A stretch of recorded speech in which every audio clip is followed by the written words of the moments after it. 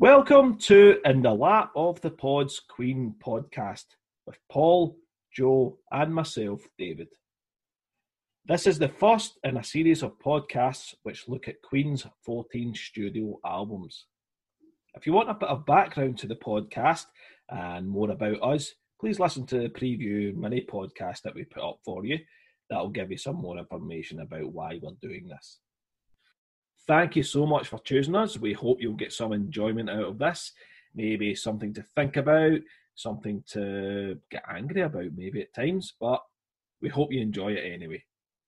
Let's get to it then. We will be discussing Queen's first album, simply titled Queen, released on the 13th of July 1973. The album had actually been in the can for a year. It was actually recorded in June and July 1972. So it was already a year old when it hit the shelves. And some of the songs on the album actually date back to 1971. And of course, Doing All Right being a Smile song obviously dates back to 1969. Now, the reason the album didn't come out until that time was really because Queen didn't have a record deal. They'd been offered a record deal, apparently, with Chrysalis, but a friend of the band had said that they didn't want to be second fiddle to Genesis, who were obviously on the label, which I suppose seems a little bit bizarre given that they eventually signed with EMI and the massive artists that EMI had on the label at the time. But anyway, eventually they signed up with Trident, who were a production company, the idea being that they would record the album with Trident, and Trident would try and find a record company to put it out to essentially buy the album off them. Trident was run by the Sheffield brothers, and Norman Sheffield in particular was immortalised on Death on Two Legs, as I'm sure all you Queen fans out there will know only too well. So we'll get to talk about that when we talk about A Night at the Opera. Eventually they got a distribution agreement with EMI, who released the album, and the band stayed on that label until the very last album they made as a band. Paul, I'm going to go to you first. Queen's first album hits the shelves in 1973. This new band, Queen. What are you thinking at that time? If you're a fan back there, given you were 1 year old at that time, I think, but yeah. I think I was being born when they were recording it. Yeah, I think if you're a music fan in 1973, bearing in mind what came out at the time, during that period, for instance, Ziggy Stardust and the Spiders from Mars, and loads of others that have escaped my mind right now. Dark Side of the Moon. Dark Side of the Moon, yeah. Compared to those albums, this might seem a little bit unremarkable.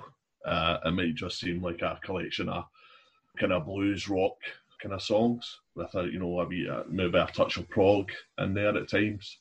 That might account for the fact that it didn't do that great when it came out at first, But having said that, when you listen to the album, it's great. I will say out of Queen's 70s output, along with jazz, this is the album that I'll probably listen to the least. But every time I do listen to it, I think this is a great album. Why don't I listen to it more? Yeah, I agree with you there, Paul. I think it's one of the Queen albums I don't listen to as much, given the fact that I'm a big metal fan, as you guys are as well. And essentially for me, it's a heavy metal album. It is a heavy metal album. There's more to it than just a bog standard heavy metal album. But I agree with you. It's one I listen to the least. But yeah, it's like Hendrix. I don't listen to Hendrix a lot. But when I listen to Hendrix, I go, why the hell am I down to listen to this guy a lot more than I do? And I suppose that first album's a bit like that. Although I do know it backwards. I've obviously listened to it enough to know it backwards. But anyway, I'm waffling on, so I'm going to bring Joe in. Joe, what's your sort of thoughts on the album itself? How is it for you? How does it sit with you as a Queen album and just as an album in general? It was actually the Queen's first album was the first album that I ever bought with my own money. So it wasn't obviously the first record that I heard, but it was the first that I bought. So I had, when I took it home, because it was so significant, it was the first thing that I bought with my own money and stuff. It kind of has I have a real soft spot for that record as well. I think, like you kind of spoke about there, for me, and when I bought it, I was obviously young. Obviously, I didn't buy it when it came out because I'm not that age, but I was obviously into kind of heavy metal at that point and stuff like that. And I remember thinking, I was familiar with like the later on Queen material and the more lighter stuff. And then when I got that record, I was like, man, this is a really heavy. Geez, I didn't realise this band was as heavy as this. Do you know what I mean? Because like you said, it pretty much is a balls to the wall heavy record. You know, and for that reason, I've always really really enjoyed it because it's obviously playing guitar. It's a lot of great guitar licks and riffs in it, and I can hear the kind of evolution, I think, sort of thing of the way Brian May did the kind of the kind of syncopated and I might be wrong here, but that is very much akin to thrash metal and stuff like that. And this was in 1974, so instantly I was like, that perked my ears up, and I was like, that's really cool, man. 1973, a guy was doing that style of riffing. I mean, you had Sabbath and stuff who were doing more of the doomier type things and stuff, which I also love. We all do. But Brian May had a sort of an urgency to his playing in that record that I hadn't really heard any bands of that era doing. So it was always a really impressive record to me, and I think you can listen to that first record and you can also right away, it's Queen, and you know what I mean? It's for a band to have come out the gate in their first record like that, and instantly, there's stuff on that first record that they were still doing right up to Innuendo. Do you know what I mean? Like, stylistically, I mean, that's impressive. It's really, really impressive, man. The harmonies and things like that, the idea they wanted to do harmonies from the start, and that was their identity right off the bat, man. Do you know what I mean? That was their identity. And they deviated and stuff like that down the line with different styles, as everybody listening to this podcast will know. But it's just that it's a really, really, really strong rock stroke early heavy metal record, and I think it's very, very important, and I think it's majorly overlooked. And I think in terms of if you want to talk about like a signature sound, the Queen sound or whatever, I think this album and Queen 2 pretty much cement that the harmonised guitars and the vocals, the layers of vocals and all that they did in this album, they did in Queen 2, and then it ever so slightly started to pair off from Sheer Heart Attack onwards, but they would always go back to it, even as late as Breakthrough on The Miracle, the bit at the start, the layered vocals and all that, it was something they would always go back to, and it's kind of something that maybe if you were asked someone in the street to describe how Queen sound, they would say, vocal harmonies and orchestrated stuff and all that. So I think this album's important in that respect, Yeah, absolutely, and even obviously before we did this podcast, I'm sure you guys were doing the same. But obviously listening to the album a few times and doing some reading up again to familiarise ourselves again of that period, and the album was actually taken, given that Queen were in the 70s especially. The critics hated them, they absolutely despised them, both in the States and in the UK. But this album was actually it was quite favourable when it came out. I mean, Rolling Stone gave it a really good review. The press here gave it a good review. It was actually, and they were mentioning all the bands that, given that this was reviewed in 1973, when you look back when you listen to the album now, I hear Black Sabbath, I hear Led Zeppelin's mentioned. I can get the comparisons to early Led Zeppelin. Okay, we'll let that one go. But I think it's a bit only more in certain songs. Exactly. Joe, I think it's more a Sabbath thing. Son and Daughter, for example. That's a Sabbath riff. That's all. Don't Iommi would be proud to write that riff. So But just talking about how it actually was received, it was actually received pretty well, and which I was quite pleased to see, because I thought maybe when it came out, as we've kind of alluded to before, the landscape it came out in and what was about at that time, I thought people might have been a bit dismissive of it, but it was actually received pretty well, which I was really, really glad to see. Can I just say that the judge, sorry to spot in there, can I just say the reason I think it was probably more in favour with critics more than the stuff that maybe came later on was probably because it was more straightforward. I think the critics really took a dig at Queen for, believe it or not, the progressive stuff that they did, because because I think really good point, Joe. Yeah, because Queen 2 got not exactly slated, but it got less favourable reviews because of the production and the grandiosity and all that. Mm-hmm. And so who do these guys think they are, sort of thing? Absolutely. So it is more straightforward, in terms of the way it sounds and all that. But is that down to the fact that they had so little time in the studio? They were recording in the middle of the night when could be in dead time and all that. So that was it rushed? Was it could they have worked on the songs more? Or you don't. Nobody really knows, but I would probably take a stab. I'd probably just take a stab at it being the first album, man. It's band's first record. I mean, you're still finding the chemistry between members and things like that. It's strange because hearing what you're saying, Paul, and to a degree what you're saying, Joe, but probably more so Paul, about it sounding quite a simple album. Actually, I know it's not. It's just in Queen terms, it's a simple sounding album. But if that was the only album that Queen ever released, and they just disbanded after, you'd be like, that band could have been amazing because they've got so their arrangements and their ideas and Well, compared to Queen 2, it's like a discharge album. That's all I'm saying. That's like, see what I mean? Totally, including the D beats. Probably nobody on here will know what a D beat is. But maybe they will. But I mean, straightforward. I didn't really mean. I just think it was more of a solid rock record. People were probably expecting, at that time of that climate, it was like your Led Zeppelin, your Black Sabbath. I mean, those bands had different stylistic things, but it was meat and potatoes hard rock, and the first Queen record is the most meat and potatoes hard rock record. I would say from start to finish. Definitely. That's just my opinion. Yeah, I mean, that's the thing. I mean, the thing, when the reviews coming back to them, I mean, they were. I was just, again, I don't want to keep going on about the fact that it was received well, but again, it just really resonated with me that it was received so well.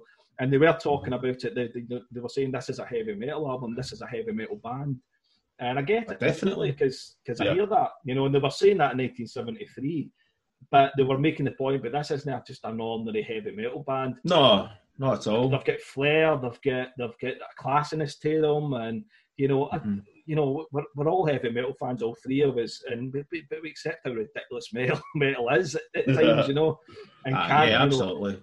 But Queen did have the classiness to them, and I think when you listen to that album, that first album, you get an idea that this band has got so much potential to go much further in terms of ideas, in terms of progressive nature, as you talked about, Joe. Right, okay, we're kind of talking about the album in sort of general terms, which is great. It's a good way to sort of introduce it and the podcast as well. What I will say to our listeners, we are trying our best to slow down how quickly we speak. We're three Glaswegians and very proud of that fact, but we're trying our best to slow it down. So if at times you're going, what? Well, I'm sorry. We'll try our best, but just bear with us, please. I know you can speed up the speech and podcast. Can you slow them down? So maybe take it down by about 0.5. You might be okay. It'll be like in the lap of the gods. Or maybe make me sound less like a chipmunk. So. You don't, mate. So anyway, just as a wee kind of light relief here. So it's Saturday night, actually. We're recording this on a Saturday night. And if this is getting listened to years down the line, it's lockdown. It's the COVID-19 virus is all around the world right now. So we're actually locked down and under kind of restrictions. So we're actually doing this over video call. And so just if you listen to this in 2025 or something, it might still be actually going on in 2025. We'll still be doing it over video calls. Yeah. So, but just as a wee kind of just to mention that, I've got a beer. I've got a Loch Lomond beer from the Loch Lomond Brewery. Paul, what are you drinking? You're drinking Guinness. Aye. Just Guinness, straight up Guinness. Okay, and Joe, you're on the water tonight. I'm on the straight up Scottish, straight from the tap, because I don't drink alcohol. Not that I'm dissing anybody that does. You're a couple of alcoholics, but no good on you, Joe. Nice one. But hey, yeah, by the time we get to the medical, you'll be snorting coke, mate, or hanging myself. One of the two. Right, okay, let's get back to the album. Again, we were talking about it in kind of general terms, but one thing I wanted to kind of mention is going back to Brian May and Brian May's guitar work. We're probably going to be a bit biased because the three of us are guitarists. So, but when you listen to that album, when you listen to Brian May's sound and ideas on that album, I hear a guy that was so very sure down to the absolute detail about how he wanted to sound, how his ideas were coming across. This was a guy that absolutely was a perfectionist. You can hear that in this album. This is a guy, I'm not putting anything down in that tape until I've got it exactly the way I want to get it. And I've got my sound exactly the way I want to get it. Because tone-wise, and not on that album, I mean, if a band did a tone like that now, you'd be pretty proud of that, because it has a really, really thick, meaty, aggressive tone on that album, and that's it's all, I wouldn't say it's futuristic in sound, but it's definitely some bands around that time. I mean, I know we talked about Black Sabbath. Sometimes Tony Iommi struggle with tone on certain albums, but Brian May had that tone locked down from that first album. So. And, the riffing on it, I mean, I know some of the riffs are Freddie's riffs as well, on the album Liar and things like that. But yeah, just Brian May's guitar work. Is there any particular songs on the album? Joe, I'll come back to you, actually. Is there any particular songs on the album? What's the sort of standout tracks for you, given that we've been talking about guitar, but, it could be anything at all, or for any reason. Son and daughter goes without saying. Absolutely, that's like you're talking about the tone and stuff like that. I would even go as far as to say that it's better than a lot of Tony Iommi's tones on Sabbath records, And I am, like we both, like the three of us are, we're all Sabbath fans, so I'm not disrespecting Tony Iommi, but yeah, the guitar tone is very. It's got a lot of mid as well. I know I'm getting into technical stuff here, but some bands at that time maybe had more of a scooped guitar sound, like Sabbath especially. It was quite a scooped. It was really heavy, but Brian May's tone in that record's it's got a nice middle to it, so it really, really cuts through. It's punchy. Yeah, it's got a bite. Attack. It's got a bite, and obviously him playing with the Coin as well, as most Queen fans will already know. That changes your sound completely. It gives you a more metallic edge to it, which would obviously make his guitar sound enhance it even more than as well as the tone of it. So, but yeah, I would say that's a definite favourite of mine on the record. Probably like the 2 years as well. Liar as well. I think the guitar work in Liar's excellent. Again, a lot of really abrasive stuff as well. Like, I didn't hear that. People say, I mean, there's a friend, a common friend, there's David Allen, that we're talking about Queen, and I'm not going into this too much because I don't want to go too much off topic, but he was talking about, he hasn't really clued up on Queen the way we are. I was trying to explain to him about how good a guitar player Brian May was, and obviously he's like, he's just a blues guy. It's like, no, mate, he couldn't be any further from that. Listen to those, he was so much more abrasive than that. Like, if it was blues, it would just be in the box, running up and down. Brian May was never about that. It was always it's a lot of really, really chromatic note choices, especially on like the first maybe 3 Queen records.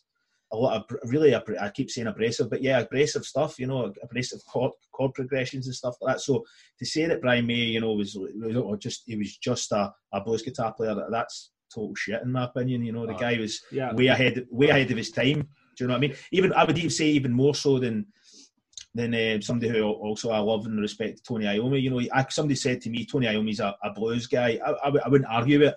I can hear it. I love it, and I can hear it. But to say Brian May was more of a technician, I think. Absolutely. Like what you were saying, David, more crafted. He knew exactly what he was doing before he laid it down.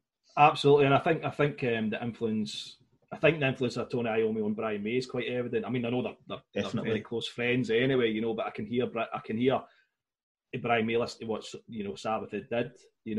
Definitely. The kind of tritone stuff and all that. They kind of because when you go into the second album, which I'm not going to talk about until it's time, but even in Fall at the Sun, yes, kind of that really doomy Sabbath sound, Death in Two Legs as well. We're gonna go way after talking about albums.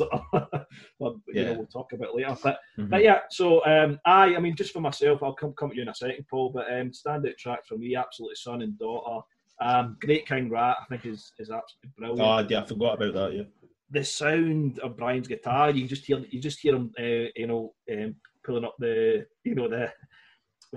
volume control with his guitar, and you just hear the sound, and then he just hits that chord. It just it's face melting, That's the abrasive thing. That's the abrasive thing I was talking about. And even the almost, the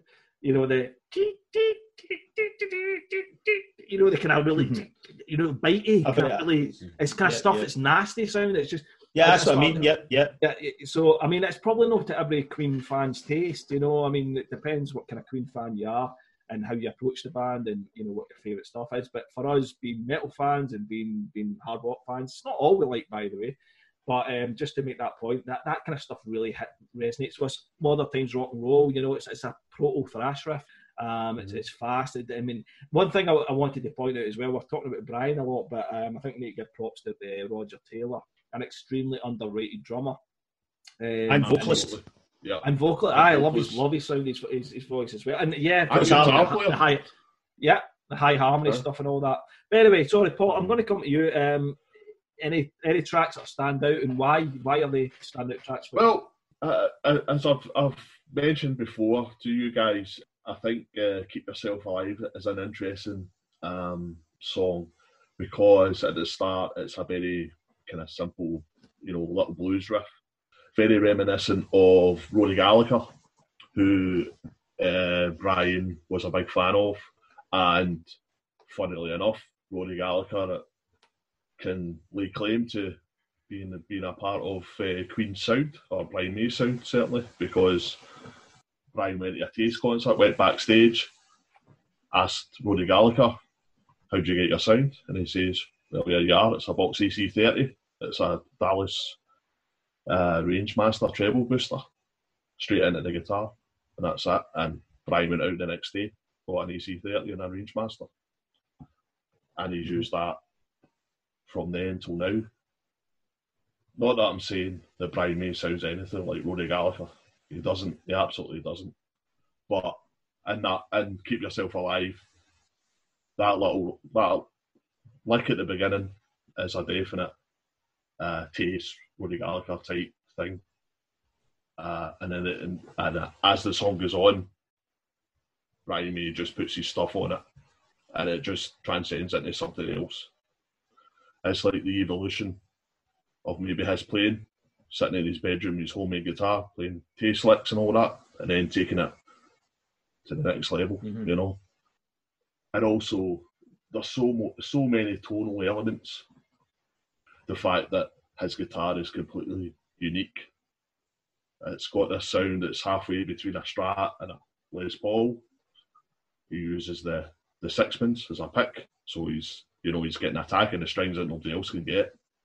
And then the Box EC30s, everybody else at the time was using, if you were playing heavy music, it was Marshalls or Hi-Watts or whatever, The guy just seemed to approach it differently from everybody else. He came at a different angle, definitely. And the guy is absolutely unique in terms of guitar playing. I think the thing I love about Brian May, I've always loved about Brian May, is he especially in those early concerts, the Rainbow gig, and when you watch him, and he's again, as we talked about, the riffs he's pulling out and the playing he's doing they're just absolutely face melting.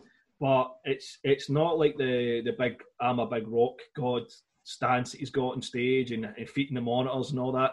He's a musician first and foremost. So he's coming out with these absolutely face-melting riffs, but he's got the look of concentration that I'm a musician. Well, out the speakers is coming this absolute, just devastation in terms of riffing and guitar work. But that's what I've always loved about him. And it's just, it just sounds like that because that's the way I want it to sound. It's not because, I'm necessarily an aggressive person or, it's just, I love that sound, And is it because he's not like, his presence on stage isn't aggressive and, listen to this, does that make it heavier? Yeah, and makes it more interesting, I think, certainly. Again, to go back to bloody Tony Iommi, this is turning into the bloody Sabbath podcast, but Tony Iommi just stands there and plays, and it's absolute evil coming out the speakers, and you're just like, if I could play that, I wouldn't be just standing there, I'd be like, yeah, listen to this, you'd want everybody to know that. but the understated thing on stage just it makes it more powerful when you actually analyse what he's playing. When you actually look at or listen to what he's playing, it's so aggressive and all that. The attack is the guy. He's just incredible, and that's it. I think kind of what the vibe I get when I think of Brian May playing guitar and stuff like is it was all about the music first and foremost. I think maybe like Jimmy Page and people like that. Although he's a great guitar player, I'm not saying he's before somebody comes and tries to kill me for saying Jimmy Page can't play the guitar. I don't mean that. But what I mean is a lot of it was living up to the rock god vibe, and there's Brian May. I think knew. I think most people that know Brian May know he's not a cool guy, you know what I mean? But it might not be cool in his personality, but you don't need to be, because when you can play the way he plays, it's almost like it's kind of like concentrated. I think because he's so focused on what he's doing, he just, rather than try to posture on stage and stuff, he's just 100% no, that's not me, but I'm going to fucking I'm going to basically just take you to school with my playing, rather than the whole check out, what I'm playing my guitar with, like an electric drill or some stupid shit like that, Yeah, absolutely. And I think that's, it's not to say that we're snobs about music and it has to be a certain way. It's just for us, I think we all absolutely agree. I don't think we're going to get much disagreement on this album and this period of Queen, to be honest. I think we're probably all going to be on the same page. I think when we get further on into the later 70s, I think that's where the three of us will start to differ a wee bit. So it might seem, for the listeners, this is just a big loving and we're all agreeing with each other and all that. Yeah, but, I think for certainly, I'll just pre-warn you probably for maybe the next 4 podcasts, within reason, be pretty similar in terms of how we feel about it. But yeah, absolutely, Brian May. And I think that one of the things that's, the top 10 best rock guitarists of all time, and he's never there. He's never even in the top 10. And that's because I think that's first and foremost image. You get people like Slash from Guns N' Roses ahead of him and stuff. And it's just absolutely farcical, that the guy doesn't get the credit. But I mean, at the end of the day, who gives a toss about the top 10 best rock guitarists in Rolling Stone magazine anyway? These things don't matter. It's just an indication of how little he's regarded. For guitar, I mean, a lot of other guitarists, I mean, James Hetfield from Metallica absolutely adores Brian May. He's played some of the most aggressive guitar in the 80s that there was, and he's, in terms of rhythm guitar, the guy's an absolute... And you can hear it, in Metallica as well, like the harmonies and stuff like that. Exactly, the harmonies are like kind of Queen 2 type harmonies and all that. Yep, absolutely. So Start a Blackened, but it's backwards. That's Queen, exactly. pretty much. Totally. But anyway, I suppose we're kind of, again, just talking about Brian quite a lot. It's quite bizarre. You've probably not noticed it yet. Since we started talking about Queen's first album, we've not mentioned Freddie once. We've not actually talked about Freddie once. And you got 3 guitar players. That's a problem. I suppose we've got a vocalist, Joe. You're a vocalist, Joe. Come on, tell us how good Freddie is. Don't need somebody like me to tell you how good Freddie is. I wouldn't call you a vocalist, mate. You make noises into a mic. That's about right. That's about right. Aye. But I think that's kind of the point. One of the reasons why we were having a bit of an argument actually over in a WhatsApp group about a podcast that will remain unnamed, and it was talking about rock stars who are no longer with us. You can probably guess now what one I'm talking about. But the amount of inaccuracies and just out and out, just bullshit that was in these. So we got a bit of an argument over that, and come on, we're taking it too serious and all that. Then it was suggested that we just give this a go. So you might listen to this and equally think the same, that we are waffling a whole load of shite as well. But that's fine. It's all right. It's not, we're not here to please everybody. But I think that was the point, because what we were certainly fed up with was when it comes to Queen, what's often discussed is the debauchery, Freddie's lifestyle. The fact that Freddie was a great showman, which he was. He was absolutely the best showman, as far as I'm concerned, there ever was. But that's because I like that kind of music. For some it might be Sinatra and other people like that. That's fine. It's just for us, it's Freddie. But and so that's all true. But it's just anything that's in the media, anything that's in an article, they never discuss the music. They never discuss the actual fact that these guys were geniuses. The Queen were geniuses at their craft.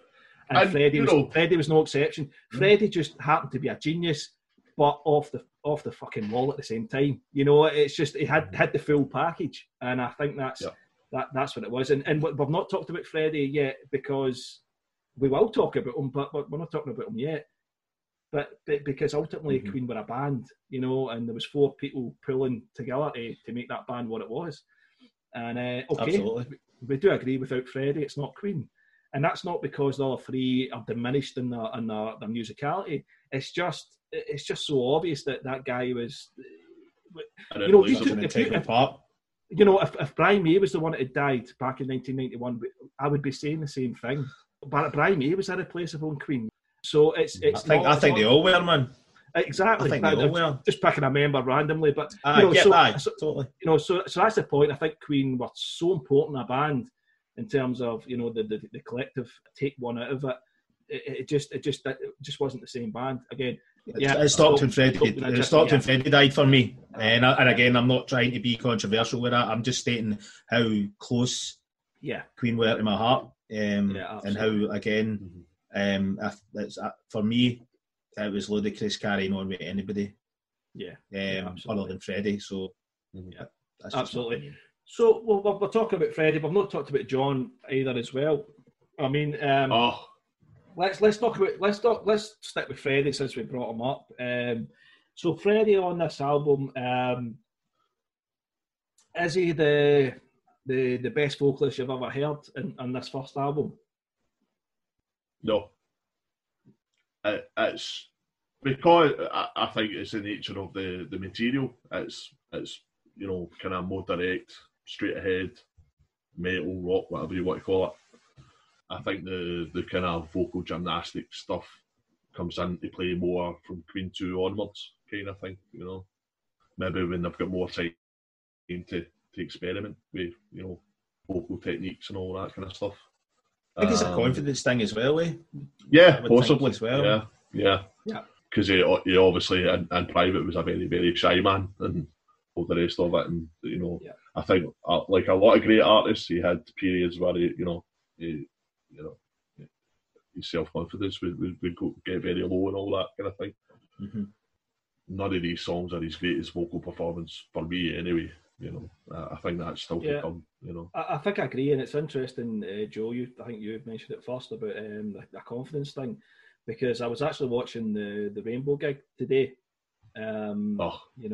which is just absolutely sublime in the mix that what's his name? He was on the Cross. He did the remix of the soundtrack. Or is that the drummer? I can't remember what he was in the Cross. Sorry, that's really bad. As Queen fans, we should know this, but there's folks shouting on their phones, you know. It's fucking so. I know. Apologies, it's just slipped my mind. But anyway, the mix he does is absolutely outstanding. It just sounds great. But anyway, I'm going off the point here. But the point was about Freddie, because when he's actually singing the songs, confidence is absolutely oozing out of him. You know, he's just owning it. In between the songs, he's really nervous. You see it, and he's got all the patter. You know, he's got all the kind of the funnies and the wee bits of how he's delivering it. And you know, at one point he actually introduces White Queen. He says, "Oh, this is one of Brian May's songs, and it's a wee sad song that Brian May wrote." And then I think he goes, "Oh shit!" It's almost like, "Oh no, I'm maybe cheating the song." So he goes, anyway, and he just straightens himself. This song's called White Queen. You know, it's always like he's second guessing. So you're right. I think confidence wise, you know, and you're right, Paul. He was shy. You all know that. You know, in his private life, he put on a persona and all that. But I think even at that point, even though we haven't talked about this, the fact the Queen were all mid to sort of late 20s. But when the first album came out, so they weren't kids when that first album came out. That's maybe why I think Freddie was well crafted, you know, as well. So. You've got a wealth of years behind them and music listening and stuff from other bands as well. You pull from and Smile, of course, with Brian and Roger. Brian and Roger. Yep. I listen to. I think we all have the Smile record, obviously. Right. I hadn't listened to it for a long time, and I listened to it yesterday. I put it on, and it's weird. I mean, there's heavy moments on it, but it's like nowhere. It's almost like a different band by the time they get to Queen 1, and I wonder how much of that was maybe Freddie, because I think a lot of folk think Freddie is like the guy that brought the kind of pomp stuff to Queen when I think we agreed, all of us, that he really wasn't. The guy brought a lot of really heavy stuff, probably in vibe as well. You know, he's like we spoke about before. You know, his upbringing, he'd quite a hard upbringing and stuff like that. And when he moved to Britain, but I definitely think it's weird when you see the progression from the Smile record, which is it's just like a really kind of mediocre sort of pop rock record, but then by the time Queen comes about, it's like there's an injection there, and I wonder if maybe some of that had to do with Freddie, and not just you know what you would normally think would be maybe the guitar player made that stuff heavier. I think, like you're saying, a lot of the riffs were transcripted from piano lines that Freddie had wrote. And I wonder, even on that, maybe son and daughter was it could have been a piano riff, and you know, because that did happen. Well, that's Brian's discography. Brian's in it. I'm just using that as an example. I'm just using that as an example, not necessarily that song, but you know, there will be certain riff people like Ogre Battle again. So on the second record, we won't go right now, but Ogre Battle it started as a piano riff that Brian turned into a guitar riff. You know. Aye, well, it's interesting you're saying piano riff, because I know Brian said, I think it was it in the classic rock, classic albums one, the Night at the Opera. I think they were talking about the early days. That's right. Well.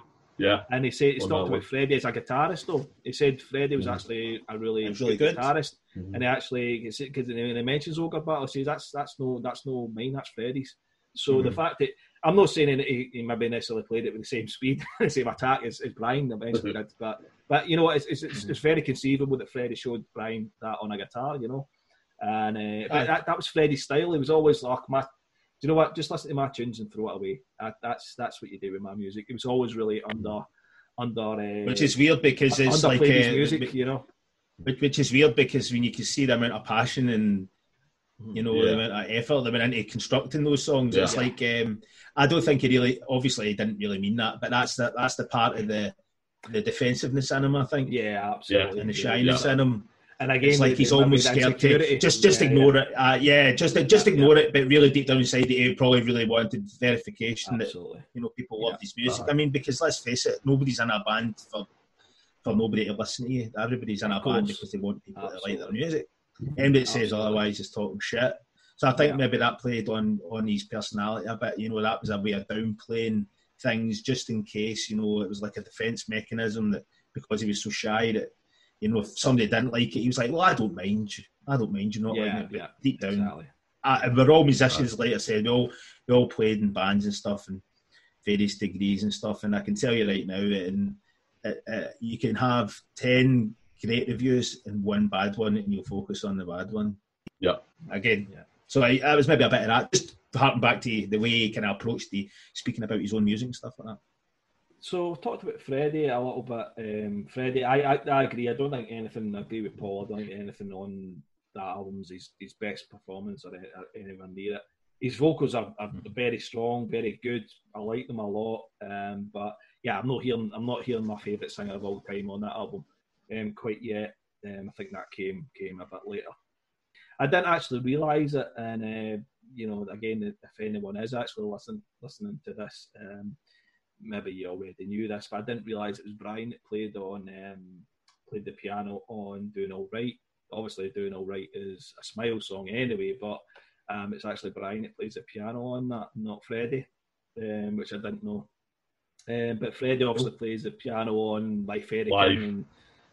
The piano bit at the end where Freddie and Brian do this wee kind of run up towards the end of the song, and in My Fairy King it just ramps up and the drums start ramping up, and you know Roger's hitting on the snare and the bass is rumbling away, and it's just a brilliant wee kind of crescendo towards the end, and it just trips down to a wee soft ending.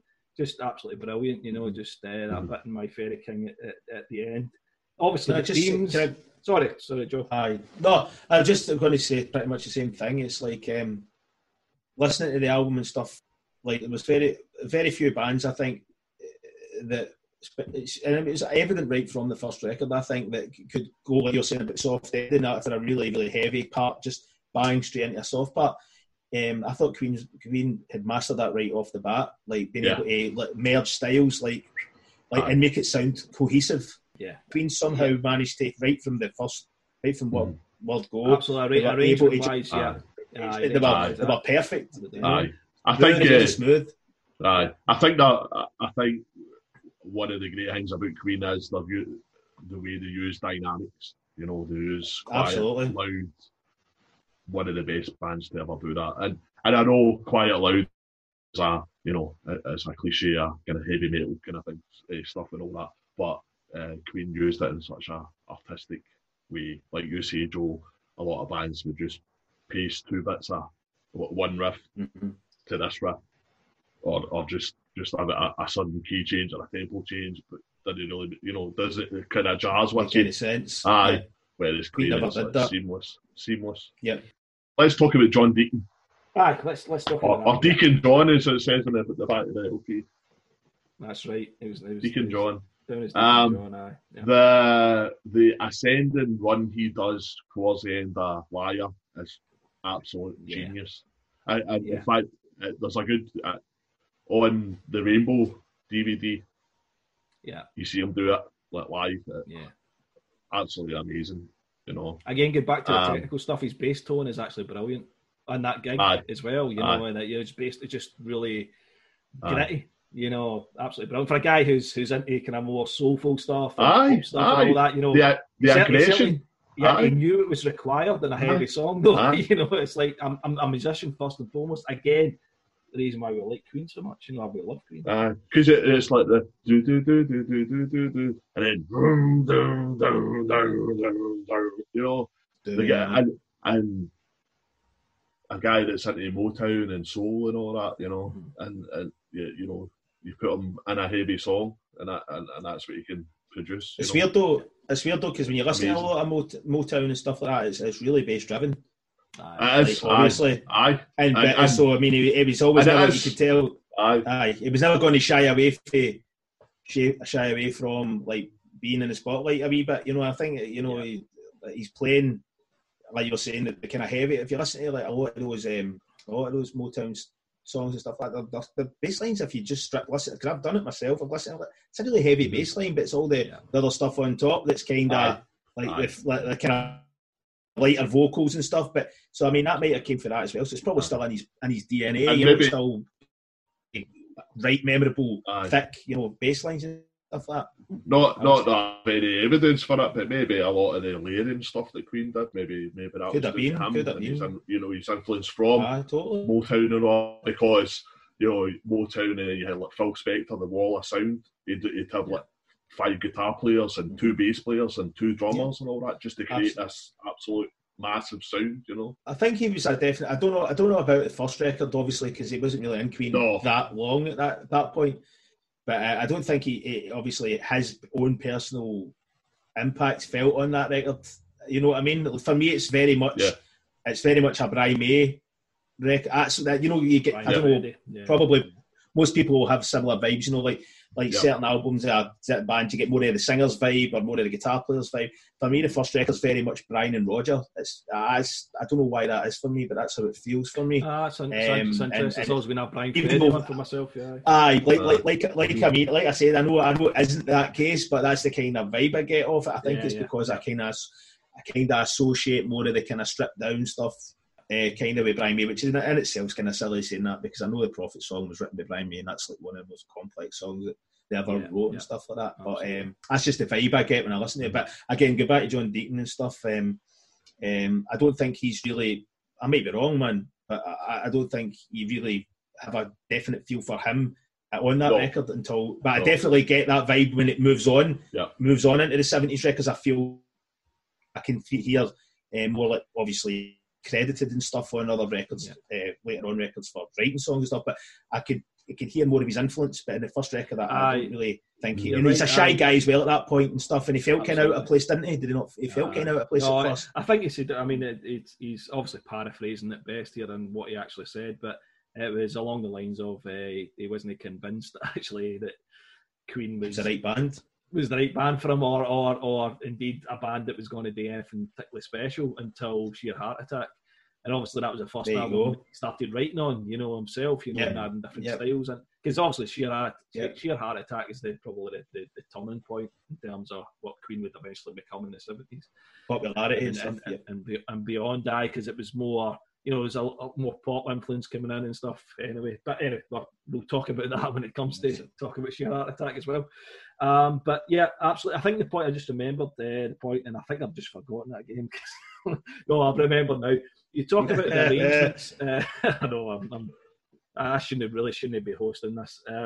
But it was interesting because, when I listened to it the first time, I thought that Great King Rat and My Fairy King particularly were overbaked, and there was too much layering in those songs. When I listened to it back again recently, again I listened to it a few nights later, and I thought nah, I love it. I love everything in it.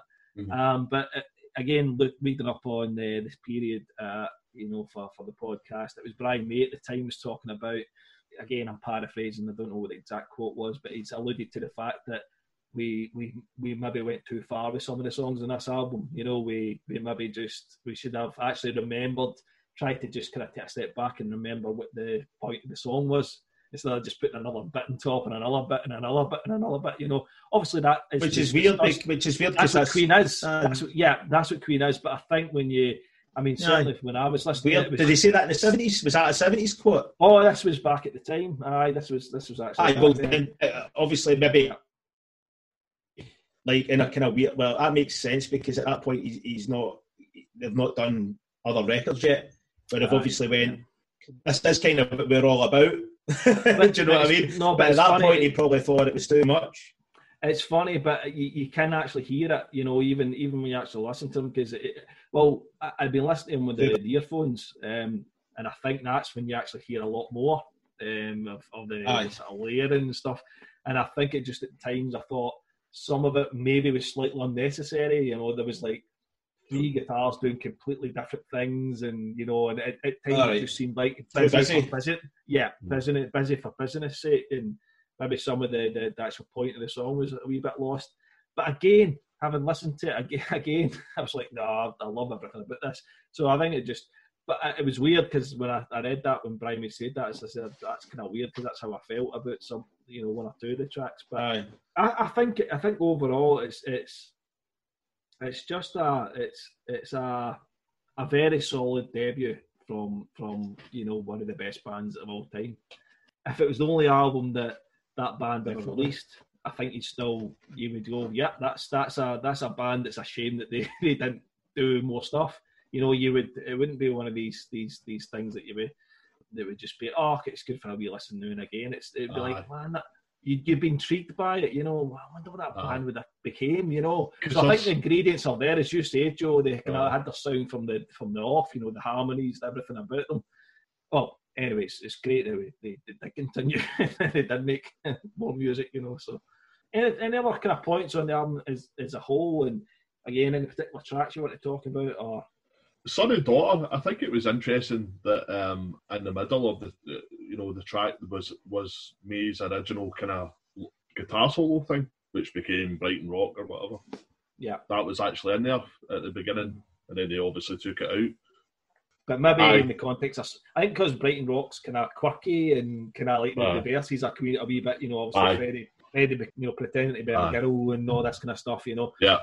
So that's maybe the almost the kind of relief from the big overblown guitar solo in the middle, you know. Well, obviously he did it live, didn't he? In the middle of Sun and Daughter, you know. That's right. I get back to Joe's point about things being bolted on with, you know, other bands just kind of, you know, to me it might have just been a bit bolted on, you know, just like so that's off on a tangent into this, you know. Yep. But it absolutely works in Brighton Rock. Absolutely, that to me is a piece of art. It's unbelievable, you know. Yep. I just wanted to bring up. I think we're probably again. I think this might be a shorter podcast compared to some of the later on ones, given, you know, by no means are we saying the album's one dimensional, but there's probably a similar style mostly through the album. I wanted to pick up on one of the tracks I wanted to mention was Mad the Swine. So Mad the Swine, obviously, as everyone, you know, the Queen fans out there will know, was an outtake from the first album. It got released as a B-side to Headlong, and it was in the reissue of Queen when they signed to Hollywood Records. We talked about the album being recorded in these nighttime sessions because that was the only way they could actually afford to get the band to record the album. And from what I read, they actually recorded a song in each session. So they would do a song, right, we're going to set up and record Liar tonight. We're just going to do Liar. And then, you know, next time we're going to do The Night Comes Down or whatever. But you can hear that because there's actually different sounds throughout the whole album. The whole album doesn't sound like it's been recorded in one studio with the mics all in the same place. You can tell drum-wise, the drum sound is all over the place in the album. In some tracks, I think it sounds pretty good. In other tracks, it sounds pretty poor. The drum sound on The Night Comes Down, I think is excellent. It's actually the drum sound on that particular track. The snare sounds really bright. It's just got a nice feel. That really early 70s drum sound that I absolutely love. It's on that track, but in some of the other ones, it's almost like kind of stifled and dry. But Mad the Swine, the reason I bring that up is because Mad the Swine's got the same drum sound. So it's almost, I've got this is purely conjecture, but I wonder if Mad the Swine and The Night Comes Down were recorded in the same session. You know, the kit was mic'd up exactly the same. You know, we're getting a bit technical here, okay, but yeah, it does sound like an album that has, you know, been recorded in bits rather than in one like, you know, 1 or 2 session, you know, where the mic's okay for this song. We're going to maybe move a mic here and move a mic there for the particular vibe of the song, but you're getting the overall sound of the album. It's not to the point where it's sounds like a best of or anything like that. Or, you know, where you've got a bunch of different production styles, but it's definitely noticeable. And Mad the Swine, I don't think it's a particularly great song. It's probably better it was left off. Apparently, it was meant to go in between My Fairy King, Great King Rat, and My Fairy King. Apparently, it was meant to sit in between that. Now in Mad the Swine, it's talking about the Lord and all that, and all this kind of stuff, and then you've got Jesus on. You've got Jesus, and Great King Rat mentions the Lord, but Jesus as well, which is a very literal. You know, Joe made a joke in a text message to us today how literal the lyrics sound. It's just Jesus did this, then this happened, and that happened, and then Jesus did. You know, and it's very. I think Paul mentioned, sorry, and you can speak for yourselves here, but Paul mentioned the fact that he treats it almost like a kid's song. But you've got this kind of weird, kind of baroque kind of style of day. Aye. It's almost like You can imagine it playing on a harpsichord. Aye, harpsichord and all the wigs, you know. It's like very, very baroque. Aye. One thing I would say is the wee guitar run and when it breaks down in the middle. Aye. May's pretty much running up and down scales, but it just sounds amazing. It just sounds brilliant. And although really Mad the Swine, it is. Although Mad the Swine is probably not as lyrically naive or lyrically silly as Jesus, I still prefer Jesus. Jesus actually sounds like a better song. That's a better song. Not that the intention was for Mad the Swine to replace Jesus, but you imagine Mad the Swine and Jesus on that same album, it'd be like, you know, it's almost like, is this a Christian rock band or something? You know, just like and that's not to offend any Christians out there, but it's weird that you've got these two songs that, you know, Jesus is very literal about Christ, and then you've got this you know, the Mad the Swine kind of vibe. And then there's more a comment really than anything else. Then there's the lyric, the great Lord before he died knelt sinners by his side. That's right. I can't remember what song that is in, but the song's in. We're not singing the song now. Great King Rat. Great King Rat. I had to run it through my head. Aye. Honestly, we just for anybody listening, we actually are Queen fans. Honestly, we didn't just get into the band last week or something, you know. But I think maybe for myself and Paul, these beers maybe slowing us down a wee. I am clear as a bell, man. I'm just letting you two guys make an arse of it. Quite right, man. Quite right. So obviously it was an early attempt at going for that sweet Christian rock money. That's all I could think of. I think maybe that, like you were saying, David, I think maybe that's a decent point, man. Maybe they thought too many songs about Christ. Aye, so Jesus, pretty a bizarre track to kind of end the album as well, because, you know, you've got the Seven Seas of Rye. Seven Seas of Rye, but it's just the wee taster for Queen 2. But it is bizarre. It's kind of last. I was thinking about it today. It's almost like they went, do you know what? This is the weakest song in the album. This is the one that we've written because we've had to fill the album, so we'll just stick it right at the end. So all the belters before it. So I don't know if that's something. It makes sense. Front loading the album's a common trait. Absolutely. It's probably the heaviest song about Jesus ever written. I'll give it that. What about Striper? That's a good point. I don't think I've ever listened to them. I don't bother, they're rubbish. Okay, I think we've pretty much covered everything that I think that, certainly we want to cover about the album. Any final thoughts? Any final thoughts, Joe? Sorry, just come to yourself. Sorry. I think Modern Times Rock and Roll needs to be spoken about, even though probably a lot of folk would maybe think that was like kind of throwaway track. I think it's an important track because of the speed of the song and the style of guitar playing, which we spoke about before. At that time period, I didn't hear anybody really playing that speed with that aggression. Again, there was heavy bands like, doing heavy riffs, but that's very, very fast. More than akin to like almost like thrash metal, like 10 years before Metallica or whatever. I think that's an important song to speak about, man, because it really is. When you take it for what it is for the time that it came out, it's quite a significant track. The drumming, especially the kind of beat that's getting played and stuff, it's almost kind of like, again, like it's like a slower version of thrash metal, but the actual guitar playing as well is very, very angular. There's nothing bluesy about it at all. It's very, very angular, and that's kind of weird in itself, because you listen to bands like Zeppelin or Sabbath, and that, most of the riffs are really bendy and bluesy and stuff, whereas that isn't. That's very choppy and straight direct. It would almost kind of like what punk was later on. Maybe 3 years later when the Sex Pistols came out in 76 or something, and Queen were doing more aggressive shit back in '73, and I don't think Queen get quite the props and respect for the evolution of heavy metal. Because people go talk about Sabbath and Led Zeppelin and Deep Purple and stuff like that, but you put Modern Times rock and roll next to Smoke in the Water. I mean, it sounds like a totally different beast. Yeah. It's like a different genre of music almost.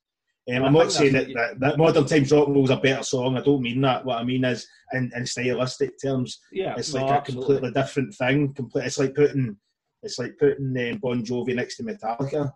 When Metallica were good, obviously. I don't mean when they were rubbish. But I think that's it. I think Queen were doing metal better than some of the bands that were praised for being metal bands, if you know what I mean. At the time, they're actually doing more aggressive, the heavier stuff more convincingly than some of the classic heavy metal bands, at the time.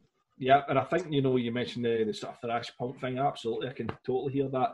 It's weird because when you talk about it being kind of punky, which it is, the thing is, again, we're probably going to bore some listeners here who are not maybe familiar with punk and hardcore, but it's more like a hardcore punk.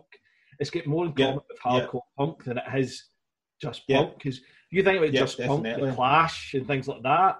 No, it's much more aggressive than that. It's more in common with something like Discharge or something. And then because it's more aggressive towards that aggressive side. It's choppy, it's staccato riffing. Yeah, totally. Paul, any sort of final thoughts on the album? I think everyone should give it a listen because I think these guys are going places. Aye, they are. They definitely are. So, that is it. That is the first podcast for this little Queen marathon that we're doing. I hope you got something out of it. I hope some of it might have been, you might be, ready to smash your phone up because you disagree wholeheartedly with everything we've said. That's fine. That's okay. You're allowed to. But maybe you got something out of it. Anyway, I think we're going to leave it there. We're going to be tackling Queen 2 next, so please stay tuned for that. Thanks for myself, David, and Paul. Cheers. Thank you. Bye now. Thanks, man. All right, we'll see you on the Queen 2 podcast. Cheers. Thanks for listening.